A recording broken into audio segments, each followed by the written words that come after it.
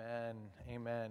Well, before we get too far into this morning, there is a typo in the bulletin that I'm just now noticing. There are not 36 verses in chapter 3 of Galatians. It should be 26. And so if you're going to follow along in your Bibles with us this morning, you should be looking at Galatians 3:26 through 4 verse 7, and that can be found on page 1014 in your Pew Bible. But we're going to continue our series in Galatians this morning. And as we've been working through this letter that Paul has written to the church in Galatia, we have been asking ourselves this question: how does the gospel teach us to live? You see, at the very foundation of this letter that Paul is writing, he is trying to express a way in which his readers and hearers can respond to the gospel that is the good news of Jesus Christ. And so along the way, Paul has made it abundantly clear that the Galatians are supposed to live in accordance with what God has done for them, not through this work of the flesh that they are trying to accomplish on their own. It is the work of Jesus Christ through his death and resurrection on the cross, that he took our sin upon himself and then gave to us his righteousness. It is that we did not deserve life, and yet he gave us life anyway. It's not about our own works, but his works. And so, in the midst of this letter that Paul has written, the Galatians are believing, however, that it is their work that must be done in order for them to obtain this righteousness. They receive the gospel in faith, knowing that faith is what got them there, and then somehow they think that the rest of the sanctification work was on their own, that it was their own flesh. And so Paul is constantly wrestling with them against that notion, against that idea that they can actually work for their own righteousness. And then last week we finally wrestled with that big question. Well, then what purpose does the law serve for believers in the gospel of Jesus Christ? How are we supposed to relate to the law of God? What purpose does it serve? If the gospel is one of God's work, not mine, but the law is teaching us our work, then how do we stand against it? But Paul makes clear that the law stands as a guardian, is one that taught us and showed us that we were sinners. And that in that reality, there was no keeping of the law. We were actually incapable of fulfilling the law of God. It was impossible for any man to hold up to the standards that were written in the Old Testament. And therefore, since none of us could stand up to it, there had to be one that could. And so what we are seeing now is Paul goes further into the letter. He again reiterates this gospel that is to be true. But even more than that, he's encouraging us to see that not just in this relationship to the law, but it's about our relationship to God. How the more we see how the law plays a role in our life, we actually see what more a relationship to God plays.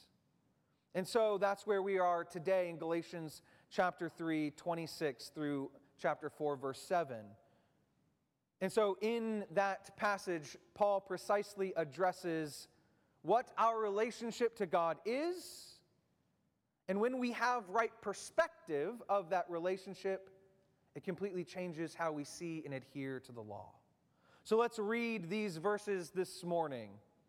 In Galatians, starting in Galatians chapter 3, verse 26. For in Christ Jesus, you are all sons of God, through faith. For as many of you as were baptized into Christ have put on Christ. There is neither Jew nor Greek. There is neither slave nor free. There is no male and female. For you are all one in Christ Jesus. And if you are Christ's, then you are Abraham's offspring, heirs according to promise. I mean that the heir, as long as he is a child, is no different from a slave, though he is the owner of everything, but he is under guardians and managers until the day set by his father. In the same way, we also, when we were children, were enslaved to the elementary principles of this world. But when the fullness of time had come, God sent forth his Son, born of a woman, born under the law, to redeem those who were under the law, so that we might receive adoption as sons. And because you are sons, God has sent the Spirit of his Son into our hearts, crying, Abba, Father. So you are no longer a slave, but a son.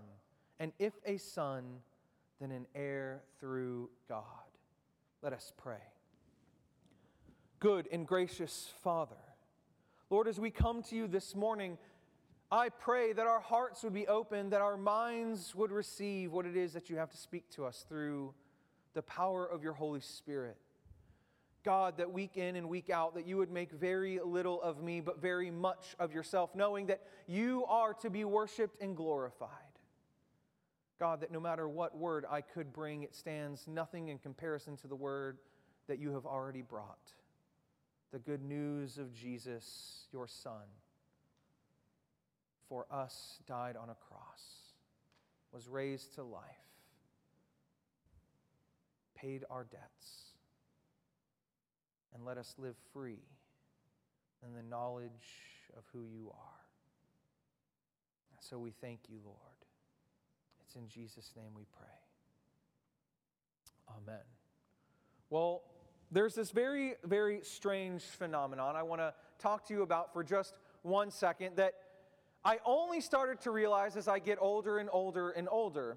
And honestly, it's weird because no matter how much that I want to escape this reality, this phenomenon that's happening in my life, I can't. I cannot escape it. And I'm hoping that when you hear what I have to say, that you also have not been able to escape this reality that is playing out in your own existence. And here it is. Let me tell you really quickly. It is that the older I get, the more and more I become just like my parents. I have become just like my parents. I said it, and I hope that you hear it, and I hope that you also have that same realization that the older you get, the more and more you start to look like them, the more and more you act like them, the more and more your behaviors encompass who they are, and you're like, how did I get to this point? How did I get to the point that I look like my mother?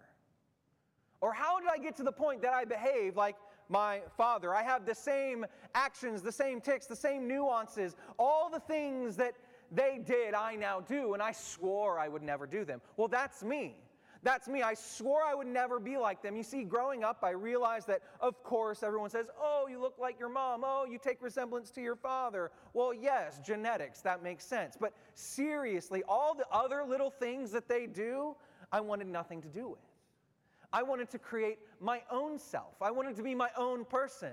I picked different sports than they liked. I did different activities than they had. My hobbies were different. Heck, I was the creative one. I was super artsy. Neither of my parents have that gene. So I was just like, I'm living into this reality that is my own. But the older I get, the more I start to realize, oh, I do that same thing too. How did it get to this point? And it might be small little things here and there, but like one of the things that I've really noticed as of late, and somebody even brought it up just the other day, they had mentioned, you write in all capitals. Well, yes, I do. I do write in all capital letters. And then I realized my dad writes in all capital letters. I always thought it was weird growing up because in school, I was taught there are capital letters and then there are lowercase letters. And capital letters go at the beginning of the sentences and on proper pronouns, and then everything else gets a lowercase letter. And then somewhere along the way, I don't know when it happened, I don't know how it happened, I don't know why it happened, but now I also write in all capital letters. And you see, this isn't just a me thing. I know this because I've seen plenty of television shows and I've seen lots of movies where there's these two siblings and they're kind of arguing with each other, and then all of a sudden one of them says, "You're turning into mom." And then the other one denies it for like a second, and then they exactly do the mannerism that is just like their mother, and then they're like, "Oh my goodness, I'm turning into mom." We've all had that realization, I am sure, at some point that we are starting to look more and more like our parents the older we get. We start to do a lot of the same things because it's what we saw. It's what we looked at. It's what we grew up with, whether we like it or not. That which we gaze upon, we start to mimic. We start to become like. We start to see the same things that were in them. We also start to pick up. And so maybe you've started to see those same things in your life as you've gotten older, that you've started to pick up a lot of those same mannerisms and same behaviors, those same actions. Maybe it was even the way they talked, maybe certain phrases that they used that you now use. Gosh, I can think of all these weird phrases that my family used growing up, and all of a sudden I'll hear one down the road. It'll slip out of my mouth, and I'm like, well, where'd that come from?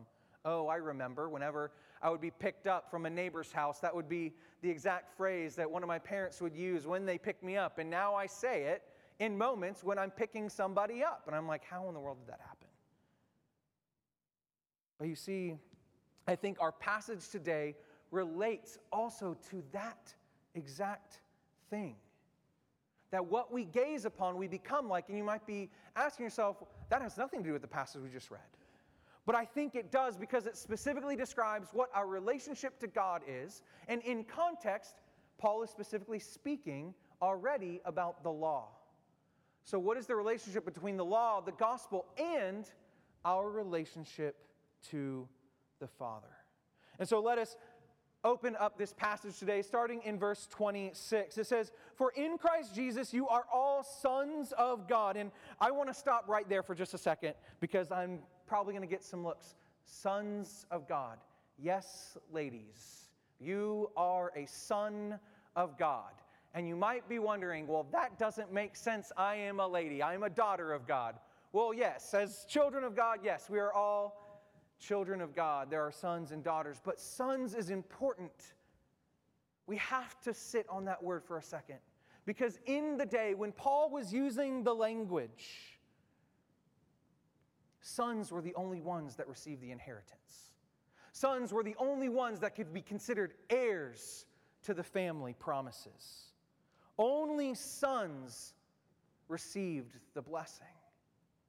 And so, when Paul says we are now all sons of God, he is making a very specific statement about who we all are now. But it's okay, ladies. You can be sons, because we as men have to accept that we are also brides of Christ. So, Paul even makes this very clear a little bit later at the end of 28. He says, "There is neither Jew nor Greek. There is neither slave nor free. There is not male and female." We are all sons of God, which means every single one of us gets to be a recipient to the promises and riches that are in Christ Jesus. Every single one of us has the same right. And this is a radical shift in societal understanding. It is radical to say that a woman could receive and inherit the same things that a man could. But that is exactly what the kingdom of God is about. To believe that everything can shift, that paradigms shift, that all can be equal. Equality, in and of itself, is a gospel value. You cannot trace a single nation's desire for equality without tracing it all the way back to the gospel. Because it did not exist until it became reality in our scriptures. Equality was not a thing. And so here we start to see not just a paradigm shift for the kingdom of God, but we see it for actual nations in history. But here's the thing. The kingdom of God, and to believe in Jesus, to know the gospel, is to know that the barrier to relationship with the Father is no more. There is no barrier for anyone to have relationship to God. It doesn't matter your ethnicity. It doesn't matter your socioeconomic status or even the sex you were born into. All are in Christ as sons of God. Now, that's not to say that when he says there are neither male nor female, that God is saying that those are not important distinctions, because they are. God created us male and female, and they have relevance to who we are, who God created us individually to be. But, that being said, when it comes to our relationship to God, there is no distinction. And so that all who proclaim Jesus as Lord and who put their faith in them are to be considered sons of God. But also, another radical aspect of this phrase is that in Romans 5, 6 through 8, it says, "For while we were still weak, at the right time Christ died for the ungodly. For one will scarcely die for a righteous person, though perhaps for a good person one would even dare to die. But God shows his love for us, that while we were still sinners, Christ died for us." I think this is so radical, because while we were sinners, while we were strangers, even while we were enemies with God, in Jesus, at the moment that we believe, we become sons. No longer are we considered sinners in his sight. No longer are we considered strangers. No longer are we considered enemies with God. We are sons. One of the analogies that I kind of thought about this was, I don't know why, I love board games, but Monopoly. In Monopoly, there's this one rule that if you have a go to jail card, it says, do not pass go, go directly to jail. And before our faith in Jesus Christ, that is exactly the kind of life we were living. There was no blessing of being able to pass go. We were in jail. We were enslaved to that. We were enslaved to the law. We were enslaved to our sin. But in Jesus, when we receive Christ, it is the complete reverse of that. Instead of the rule, do not pass go, go directly to jail, it is go to go, and pass it again, and pass it again, and pass it again, and never go to jail. Never be enslaved again to the things that have enslaved you. You are now a son of God. There is now nothing that can separate you from all that it means to be a son. God loves you so much that neither height nor depth, nor angels nor demons can separate you from the love of God. And so our go in this case is that in Christ Jesus we receive his righteousness. It is all ours, and there is nothing that we can do to remove it from ourselves. The blessing of being a son of God is to have the image completely restored. Therefore, we are as Christ to the Father. We are sons. He has declared us to be, and we can do nothing to be anything less. Paul then continues that theme of sonship by then speaking about heirs, because to be a son means to be an heir. And so he returns in verse 1 through 3 in chapter 4. I mean that the heir, as long as he is a child, is no different from a slave, though he is the owner of everything. But he is under guardians and managers until the date set by his father. In the same way, we also, when we were children, were enslaved to the elementary principles of the world. Paul could actually be referring to a number of things here, but I think there's one thing that is most important to us, that while we were children, that is, when we were under the law, enslaved to the law, not that time before we actually knew Jesus, we were spiritually separated from him. We were enslaved to the law. There was nothing that we could do in order to fulfill it ourselves. There had to be a time and a point when a maturity and awakening would have to occur, just as it is for a child who is an heir to a plot of land. They must grow into the place in order to receive that inheritance. We too can only be recipients once we have come into that spiritual awakening and authority. When we were once enslaved under the law, we now know that there must be something that breaks us free from it. For we are weak, and in our own human slavery to sin, we were never going to fulfill it. But then Paul gives us the good news. Again, the gospel news that is in verses 4 through 5. But when the fullness of time had come, God sent forth his Son, born of a woman and born under the law, meaning just like us. Jesus was fully human, just like us, to redeem those who are under the law. But in order to redeem, he also had to be not like us, which means he also had to be fully God, so that we might receive what? Adoption as sons.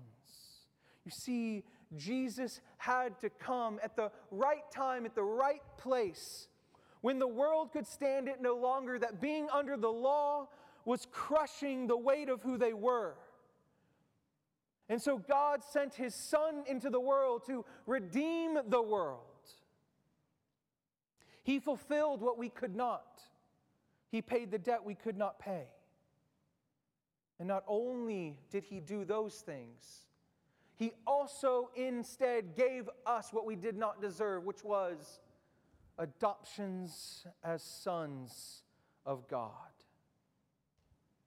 Everything that is Christ's is now also ours.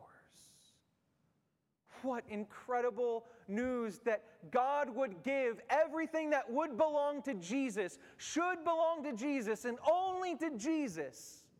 He now says, it's now also yours. It also now belongs to you. And guess what? It's not about anything that you did to get it.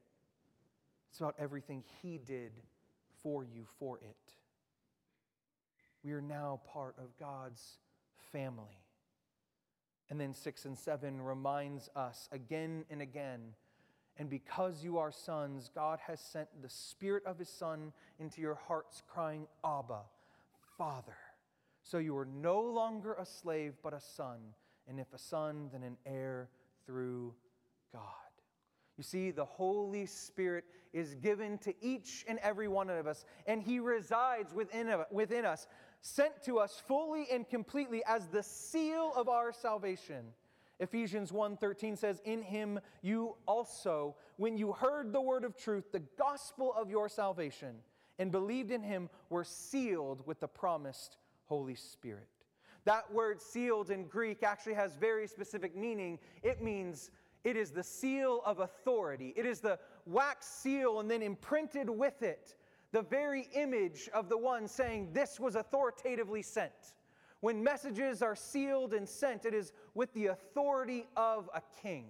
And here God sent his seal upon us. That way, anyone who ever sees us, glances upon us, would know they have been sealed by the Most High God. We are sons of God. We belong to God. We belong to his family. We have been marked and sealed for it. And so that Holy Spirit, and I know that we don't like to talk about emotions in the Presbyterian church, but the Holy Spirit within us wants to call out. It says that the promised Holy Spirit calls out, Abba, Father. This isn't just some small, meaningless phrase. It is meaningful. It is, God, you are my Father, and I am your Son. You are my precious and dear one, and I am your precious and dear one. It is a joy unlike any other. We belong to you, and your Spirit within us cries out.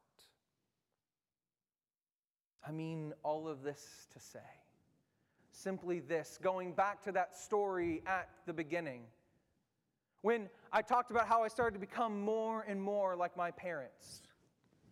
Who is it that you are gazing upon? Who is it that you are becoming like? Because what Paul is saying is that if you want to fulfill the law in any capacity, not because you're striving for righteousness, but because you're in relationship with Christ, you must remember that you are a son of God. Everything that had been given to Jesus is now given to you. And therefore, the more that you look upon your Father who is in heaven, the more you start to look like him. And so our relationship to the law, yes, in one sense, It is our guardian in that it teaches us that we are sinners. It is the mirror in which we look and we can see and say, I have to look to one that is not me. But then, once we look at him that is not like me, because the law showed us who we really are, then we actually begin to look like him. And then we see that the law becomes fulfilled. Because all that Christ has done for us, he then does within us through the power of his Spirit. And so how are we living? Do we live looking at our Father? Do we live gazing at him daily, allowing, as the Spirit says, calls out? Are we praying, oh Lord, I love you. I want to be like you. I want to look like you. I want to show you off to the world. I want to glorify you and enjoy you forever. Let's pray. Good and gracious God, you have given us the adoption as sons. Lord, everything that was Jesus's is now ours. Everything that he did on the cross was for our sake and for our salvation. And so, God, it is my prayer, our prayer, that we would become more like you, not because we are striving for some righteousness by gazing at the law, but that we are becoming more like you because we gaze to the one who is righteous apart from the law. It's in your holy and precious name we pray. Amen.